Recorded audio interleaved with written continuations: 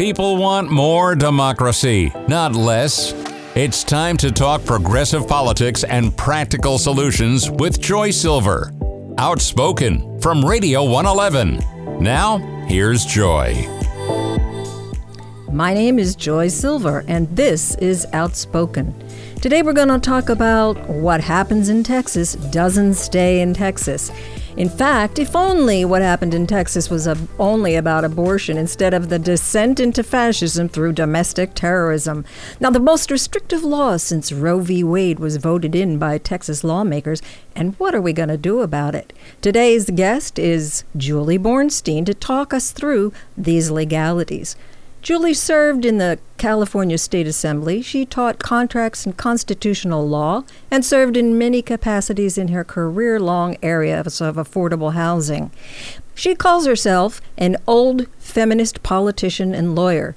Julie, how are you today? Fine, Joy. How are you? I'm doing great, and I'm really happy that you're here to talk us through this because I know you know a little bit about law. Well, just a little bit, hopefully. Yes. We want to know, and our listeners want to know, what exactly happened in that Texas ruling? I mean, is it legal? Wasn't Roe v. Wade already decided? Well, yes. Roe v. Wade is considered settled law, to quote Justice Kavanaugh in his confirmation hearings. And you would think settled law would have made that Texas law illegal and unconstitutional on its face, and that's pretty much what the dissenting justices said in the recent decision by the Supreme Court. They did not rule on the merits of the law. What took people by surprise was that they failed to restrain or stay the enforcement of the Texas law until it works its way through the court system. Well, and that's what took everybody by surprise. Well, that's a good question there, Julie. Could you explain a little bit about what a stay is and how the court should have issued one at this point? Sure. A stay is like what we also know as an injunction. It's a decision by a court that says, look, we know you passed this law, and by your legislative process, Texas, it would go into effect. However, we believe that doing so would radically change the status quo. It would impact people's fundamental civil rights. And therefore, since we know it's going to be challenged on constitutional grounds, we will stay or, let's say, enjoin or postpone the enforcement and implementation of that law until we can have a judicial ruling on its validity. That's what people expected the court to do. They did not. Why do you think they didn't do that? Well, of course, the court, the majority is now very much on the defensive. If you notice, both Justice Thomas and Justice Coney Barrett have been around saying, oh, no, the court's not politicized anymore. Why would you say we're politicizing the court? There is no valid legal reason of why they did not stay enforcement of the law. There is, of course, an obvious political reason. Right, and I think that had to do with the confirmations in the first place, wouldn't you think? Well, it goes back to Trump's promise when he was running for office in 2015 and 16 that any Supreme Court justice he appointed would be appointed with the specific intent of overturning Roe versus Wade. And as we know, he ended up making 3 appointments. Right. And that put us with a very conservative majority. That's right. And what do you think RBG would have said to all of this? Is this live? Hello? On the radio? Whoops, Hello? Sorry, we got a little glitch there. Are you there, Julie? We lost Julie. Whoops, we lost Julie. All right, we're gonna bring her back. So it's very interesting to see that Julie was talking about this conservative judicial system that we have right now, and I think it's very, very frightening. As I said, we are talking to Julie Bornstein, and if you'd like to join us on this show, you can call 760-677-0111. originally I said that what happens in Texas does not stay in Texas, and we know that similar laws are being thought of in many, many states right now. Since it was able to get passed in Texas, there will be a lot of copycatting to that. But what really concerns me personally are the bounties that are attached to this, and that is creating a vigilante citizenry. So this goes back to 1860, when the United States federal government actually offered a payment for capturing and returning fugitives from slavery. And this is not radically different than, I think, what we're going to see today. In fact, the most scary part of this, I've just recently been reading Erica Mann's book called Education Under the Nazis, School for Barbarians. This is particularly frightening because, well, having children rat on their families and money being involved with incentives, I mean, this just makes sure that you could see how this is a descent into fascism. I think Julie Bornstein is back with us. Julie, are you there? I am back. Oh, that's okay. I was actually asking you in that moment, how would Ruth Bader Ginsburg feel about this particular thing? Well, you saw the vehemence of the emotion by the dissenting justices. Even Justice Breyer, who is not known for being emotional, has been giving interviews saying that the decision of the majority was very, very, very, very wrong. So I think Justice Ginsburg would have been outraged, and her dissent would have been scorching. But the difficulty is the Supreme Court decides by voting, and the majority chose not to stay the enforcement of this law. So it will and has gone into effect. One thing, though, I would like to do, Joy, if you don't mind, because I find a lot of people misunderstand this, is to go up to a 30,000-foot level.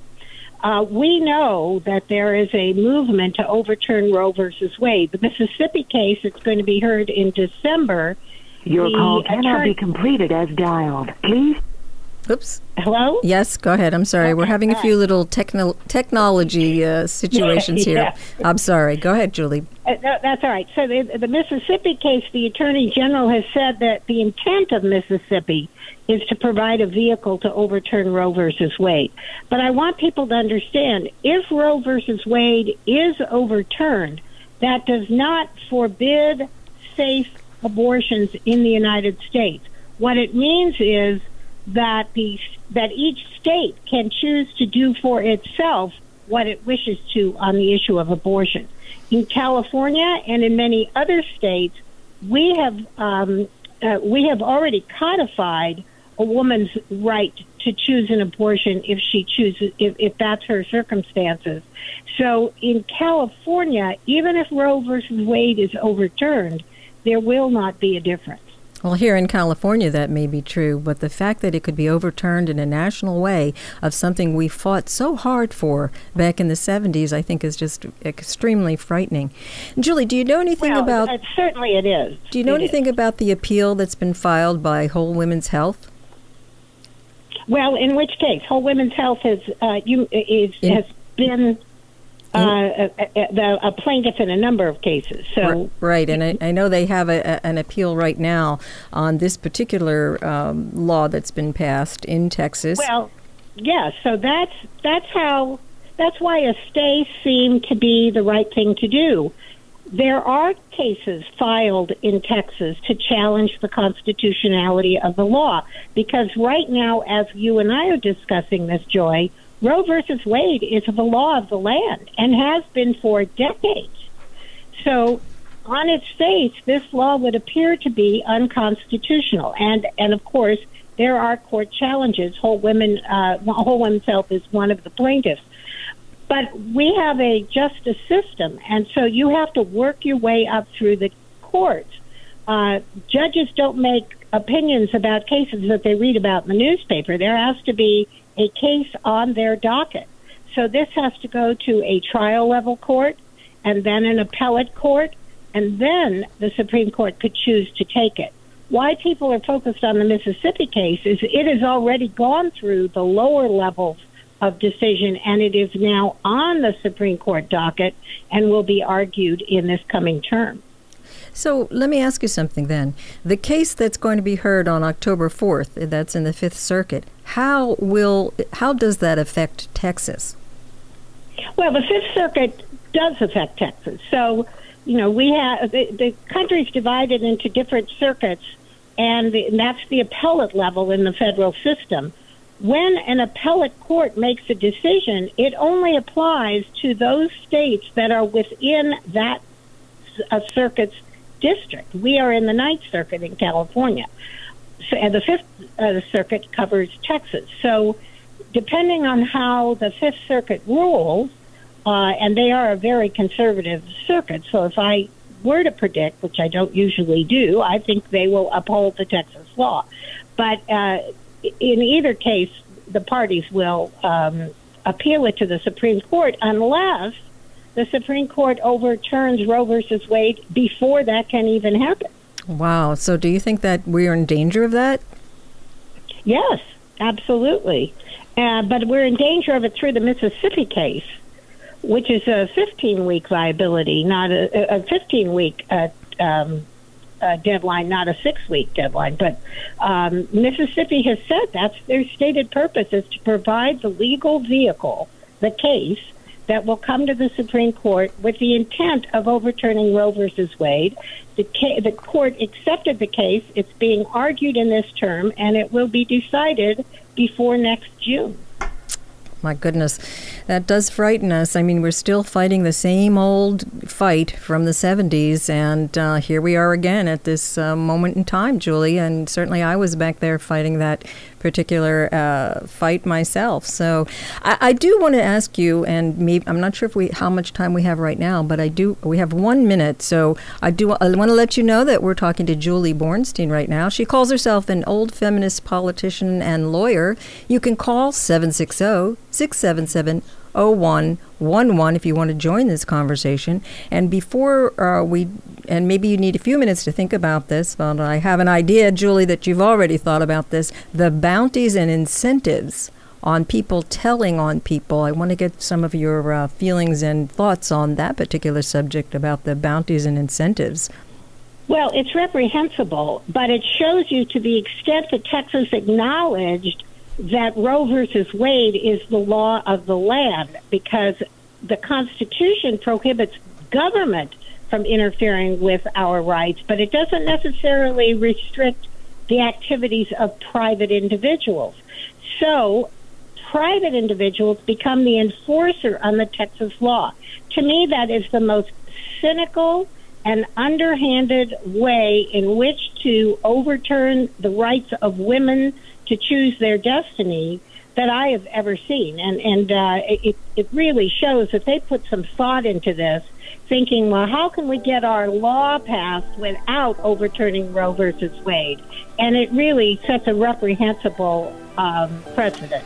Well, thank you so much, Julie Bornstein. We're talking about how what happens in Texas doesn't necessarily stay in Texas, and we were talking to Julie Bornstein, who calls herself an old feminist politician and lawyer. Still to come on Outspoken, Emiliana Huaraca, founder of the Los Angeles Women's March, will be joining us, along with Alicia Schoenberg of the Courageous Resistance of the Desert. I'm Joy Silver, and you're listening to Radio 111 Outspoken.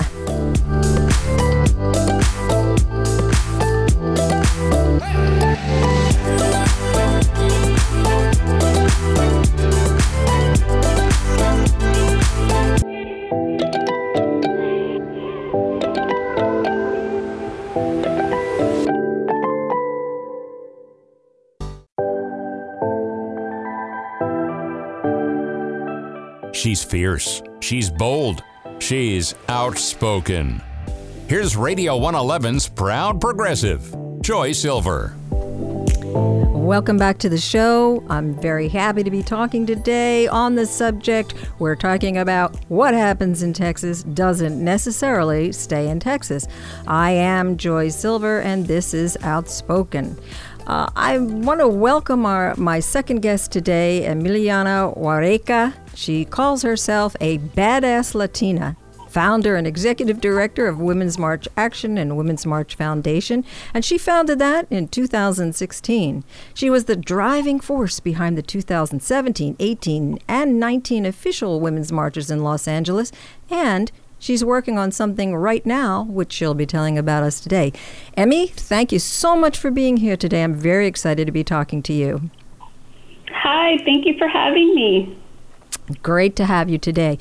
Emmy, a couple questions that I wanted to ask you today. First of all, let's talk about you and your organizing. How long have you been organizing, and what made you start? I'm going to say I've been organizing my entire life. With the name like Emiliana, I was actually supposed to be a boy, and so here I am. So I've been organizing for a long time, actually. My first organizing was around the age of 12, 13. I was organizing for equal housing rights. At that time, I didn't call it organizing. I just called it petitioning local city council. But definitely organizing for a long time. So did you stand up in front of city council at 12 years old? Absolutely. As a Latina whose parents spoke no English, I was the designated translator. Oh. And at the time, a lot of city council, I lived in Chicago, city council as well as a lot of government offices had no translators. So it was up to the kids to translate for their parents. Wow. And when did you get into California?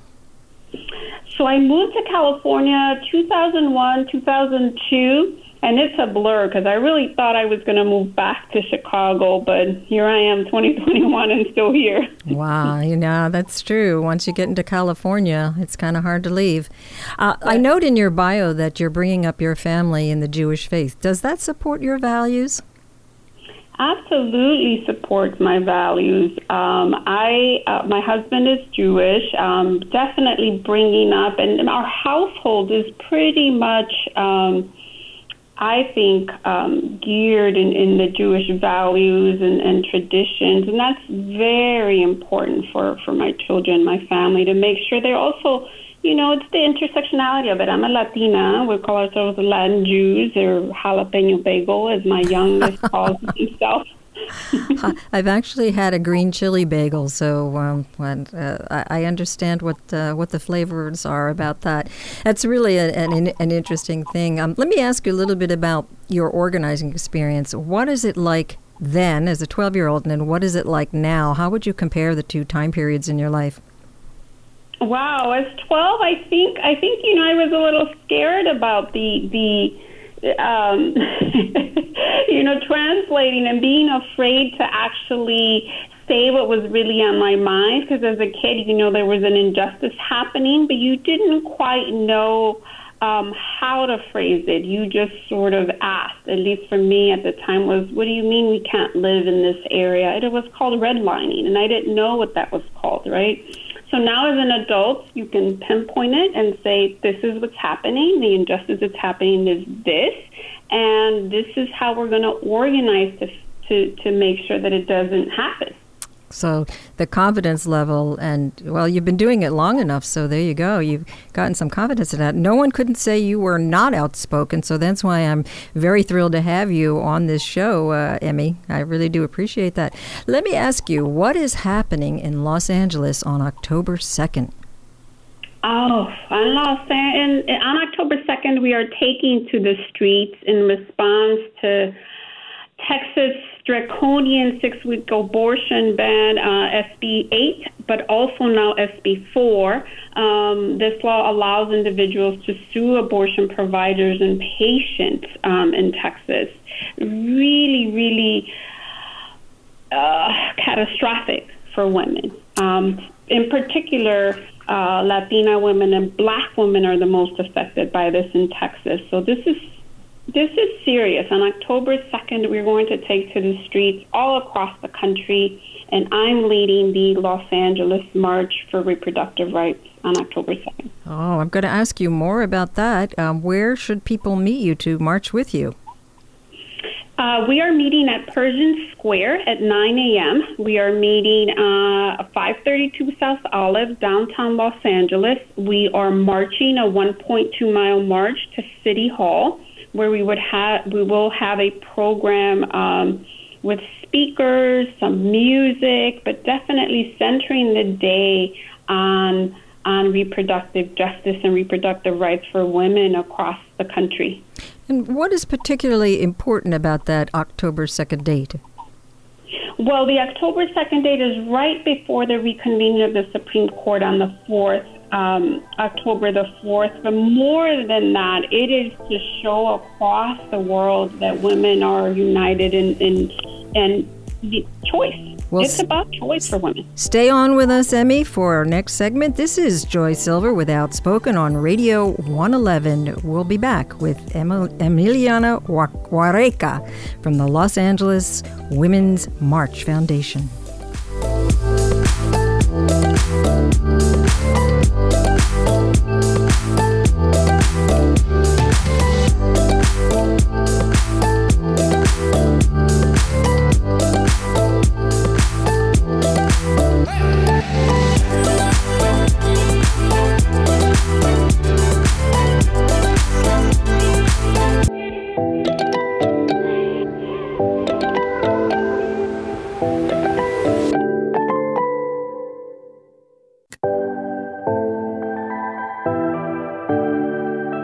Turning back the ugly wave of hate that seeks to divide. Joy Silver is Outspoken on Radio 111. Welcome back, everybody. This is Joy Silver, and this is Outspoken. We're talking about what happens in Texas does not stay in Texas, and particularly it's happening all over the country. And here is Emiliana Huareca, badass Latina, founder and executive director of the Women's March Action and Women's March Foundation. Again, Emmy, thank you for being here today. I just wanted to continue our conversation. How are you doing?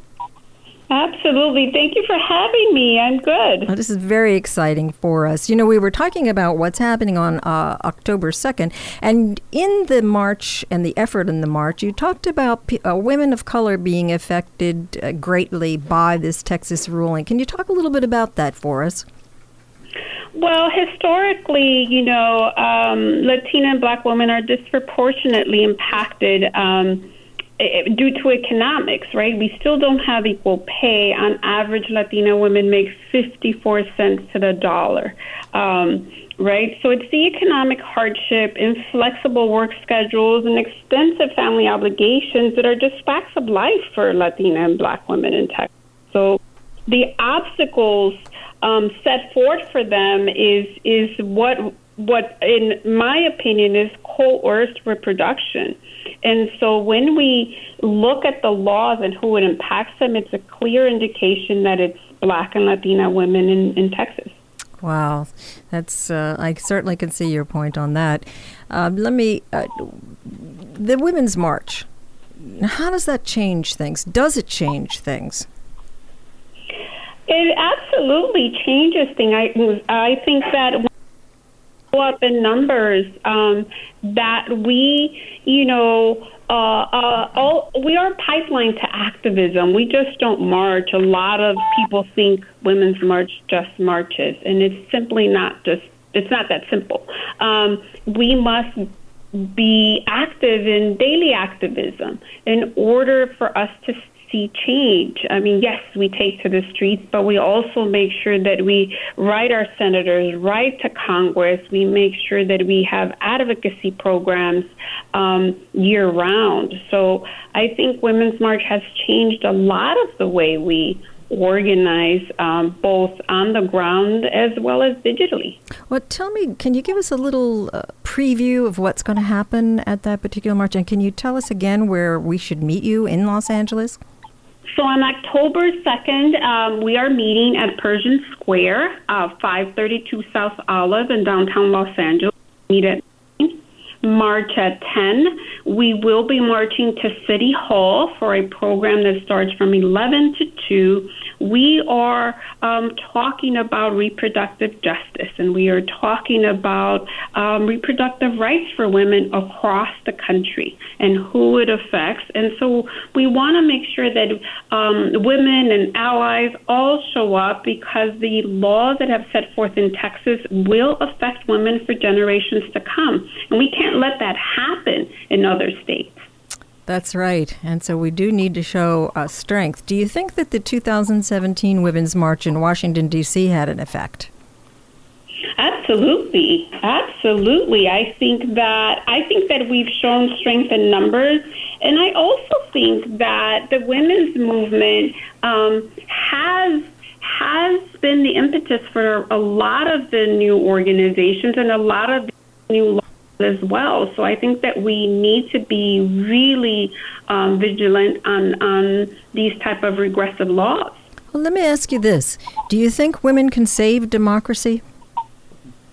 I think women are saving democracy all over the world. I mean, look at Mexico. Mexico has, on September the 7th, made abortion legal, and it was due to the women's movement there. The women's movement is credited with, both in Argentina and in Mexico, making sure that abortion is accessible to women. That's amazing. Have you spoken to anybody in Texas? Yes, we will actually have the CEO of Planned Parenthood from Texas in Los Angeles, speaking to us on October the 2nd. So we will definitely, we are also helping some women. We are helping rural clinics in Oklahoma and Colorado that are now seeing women from Texas, because it's not just about abortion. It is about reproductive health for a lot of these women. I agree with you there, Emmy. I think that it's certainly, if only it was just about abortion, and I don't think it is, it's more of a descent into fascism from my point of view. And I agree with you that women are saving democracy, and it's very interesting to look at that. But what inspires you in particular to keep fighting for women the way you do? Because you've been at it for a while now. Well, I am still working towards equity. I hope that when my kids become adults, that we all, the Equal Rights Amendment has passed, that we won't have to take to the streets and march because we would be equal. That's what keeps me going. I also am an immigrant. I'm living the American dream by being able to make sure that I'm active in democracy and making sure that my voice is heard and that my community's voice is heard. I think that's critical for democracy. So you're kind of defining what the American dream was really termed for. It was really termed for economic growth and status and position in the United States. But what you're describing about the American dream is a little bit different. So before we say thank you, Emmy, I do want to ask you how you define the American dream. The American dream is freedom to choose. The American dream is freedom to choose and to have those options. Freedom to choose. Yes, thank you. Well, we will be, I know that Lisa Schoenberg, who is our next guest from the Courageous Resistance of the Desert and Indivisible 36, is bringing some of our people from the Coachella Valley out to Los Angeles, and we're going to hear from her shortly about why they've decided to go to Los Angeles. This is Joy Silver. It's Outspoken. We're listening to Radio 111. If you'd like to call in, 760-677-0111. That will work fabulously, we're hoping, given our technological glitches today. And this is Radio 111. I would like to introduce you to Lisa Schoenberg. She joined the Courageous Resistance of the Desert in 2017 when she moved to Palm Springs from San Francisco because she says it aligns with her beliefs and gives her the opportunity to make a difference in our community. She became the coordinator of the Women's Issues Committee last year, and her focus is working on issues that affect women in the workplace, in relationship, in society at large, and in politics. She's joining me here today live in our studio. So I'd just like to say hello to Lisa. Hi, Joy. How are you today? I'm great. She got here to the studio, and we do look forward to hearing what you have to say. She is here in the Coachella Valley, but she will be going to Los Angeles. And I wanted to ask you, what are you doing on October 2nd?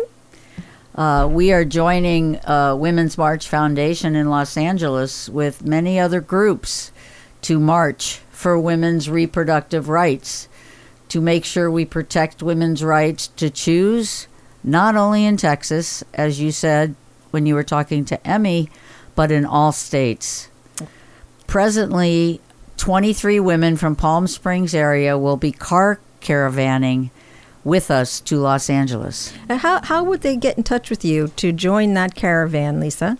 They can email me right away, please, at Shoney, I'll spell it SCHOENY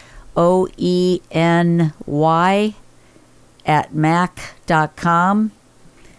And let me know if you need a ride or you're willing to drive or take others with you. We would love to have you. I hope you get some answers on that. We do want to show a big showing. Emmy is going to be waiting with you and for you. That will be in Los Angeles. And this is Lisa Schoenberg with the Courageous Resistance of the Desert and Indivisible 36.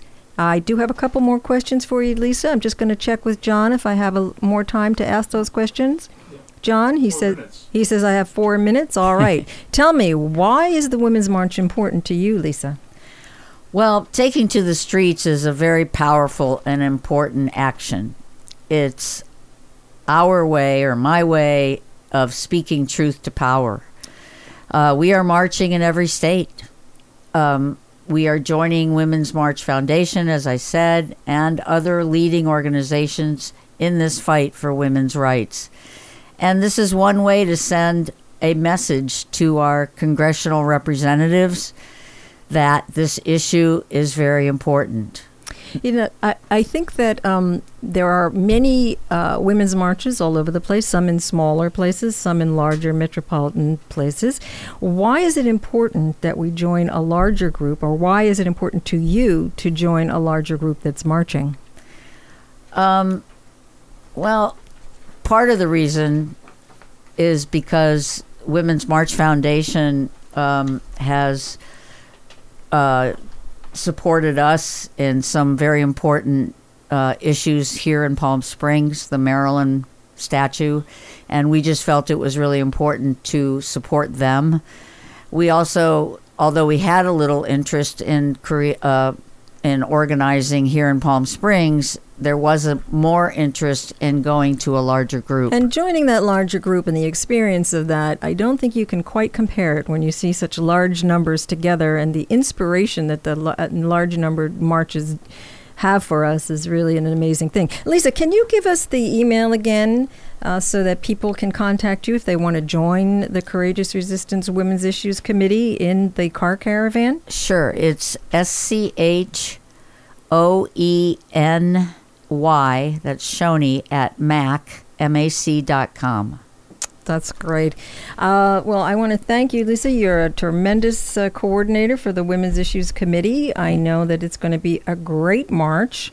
And I thank you for coming in today and being our guest here at Radio 111 on Outspoken here at Radio 111. I'm sure we'll have you back on again at some point.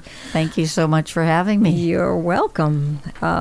I will tell you this, I myself will be speaking in Temecula at the Temecula Women's March, and that march will begin at 11 a.m., starting at the Duck Pond at Inez and Rancho California Roads, ending up at Temecula City Hall.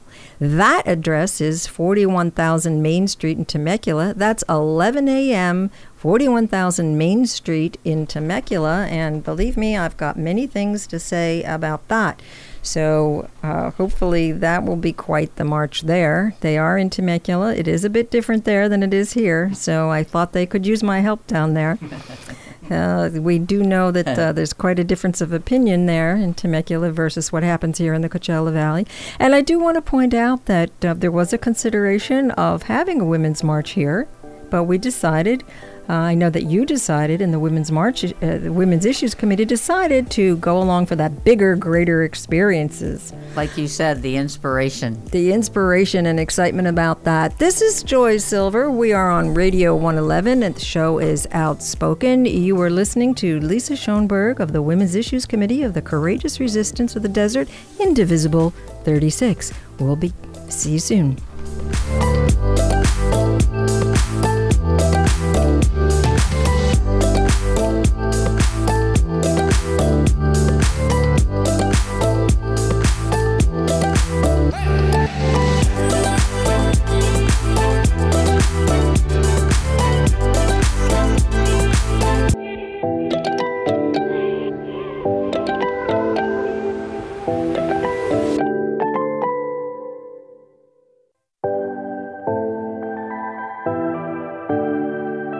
She has a voice, and she's not afraid to use it.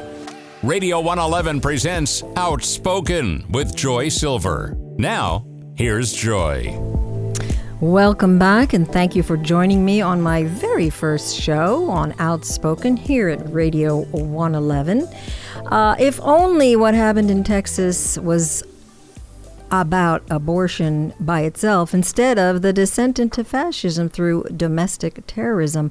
Today we heard from Julie Bornstein, who calls herself an old feminist politician and lawyer. She did talk us through some of the legal issues, and we were thrilled to have Emiliana Huareca speak to us. She is the organizer of the Los Angeles Women's March that will be happening in Los Angeles, and she was followed by Lisa Schoenberg, who is the coordinator of the Women's Issues Committee of Courageous Resistance of the Desert and Indivisible 36.